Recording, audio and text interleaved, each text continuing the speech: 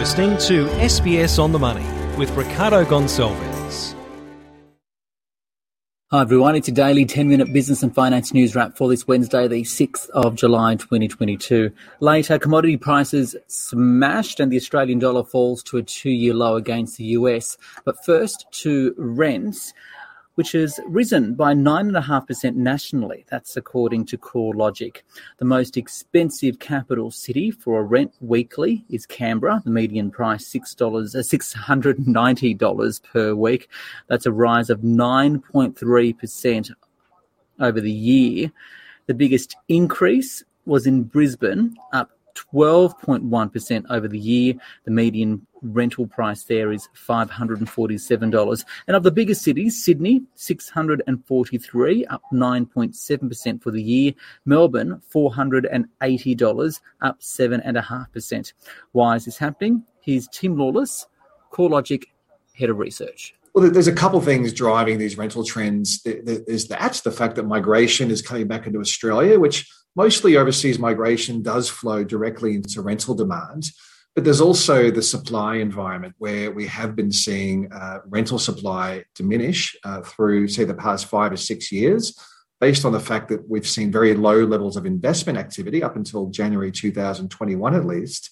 And anecdotally, we've also seen that rental households have become smaller through the pandemic, which means that current domestic demand has really been amplified through the pandemic to date. Tim Lawless there from CoreLogic. Now to the Australian share market, which fell today 0.5% weaker on the 200, 6,594. That's despite two gains following that interest rate rise from the Reserve Bank yesterday. For more, I spoke earlier with Mike Jenneker from Credit Suisse. The market is down principally because of the decline in the resource sector. So the resource sector is a large part of the market. It's around 25% of the market capitalisation. And it's experiencing a 5% decline today on the back of pretty weak commodity prices overnight.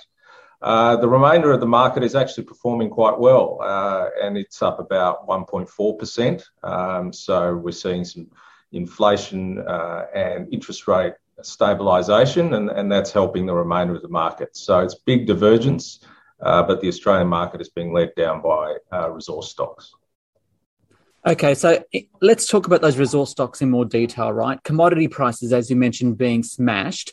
The Australian dollar, as a result, at a 2-year low against the US. Can you run us through in more detail which commodities are being hit, why, and why the impact on the Aussie at the same time? Well, the commodities have been falling now for a number of weeks. The one that really fell significantly overnight was the oil price. And it was a surprise because the oil market is very tight. We know there's been a significant amount of disruption from the sanctioning of Russian product. And so the decline was pretty large at $10 a barrel.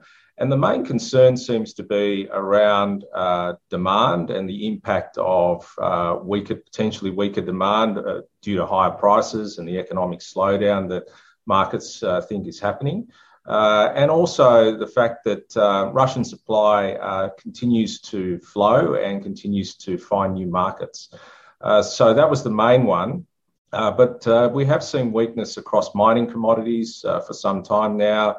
Copper, for example, has been weak for a number of weeks. The iron ore price has softened, and that reflects concern around China. And China's demand and the Chinese economy has been hurt by COVID restrictions.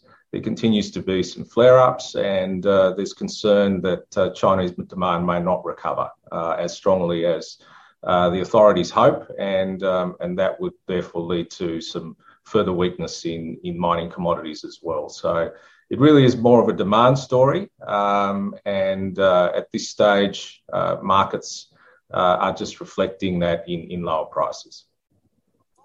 Back onto the trades today on the market, the technology sector is up. I've seen some mixed commentary about what the market's expecting for interest rates, right, going forward. We saw that rate rise locally yesterday. Some are now saying, hey, we'll see rates continuing to rise, but then fall at the end of next year.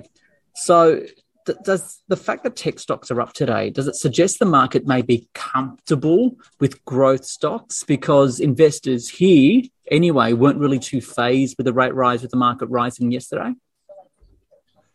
Look, it's early to describe the process as being comfortable. I mean, technology stocks have fallen, very, very significantly.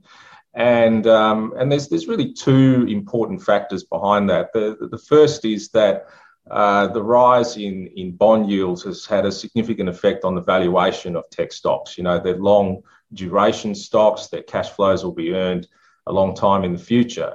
And so discounting those at higher yields affects their valuation and drags them down. So that's one factor, and perhaps that has started to stabilise because bond yields and interest rate expectations are stabilising.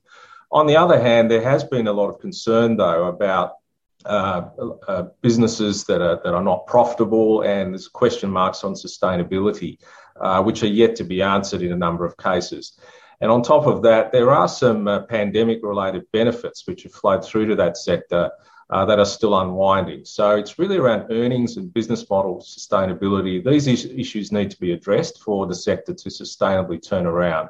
But they are getting a bit of a lift and a benefit today from an oversold position because of the stabilisation in their cost of capital.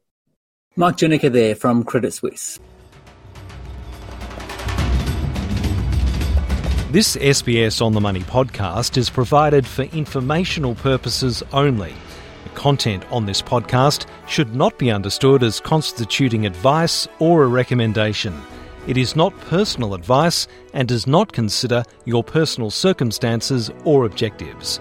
You should contact a licensed professional before making any financial decision.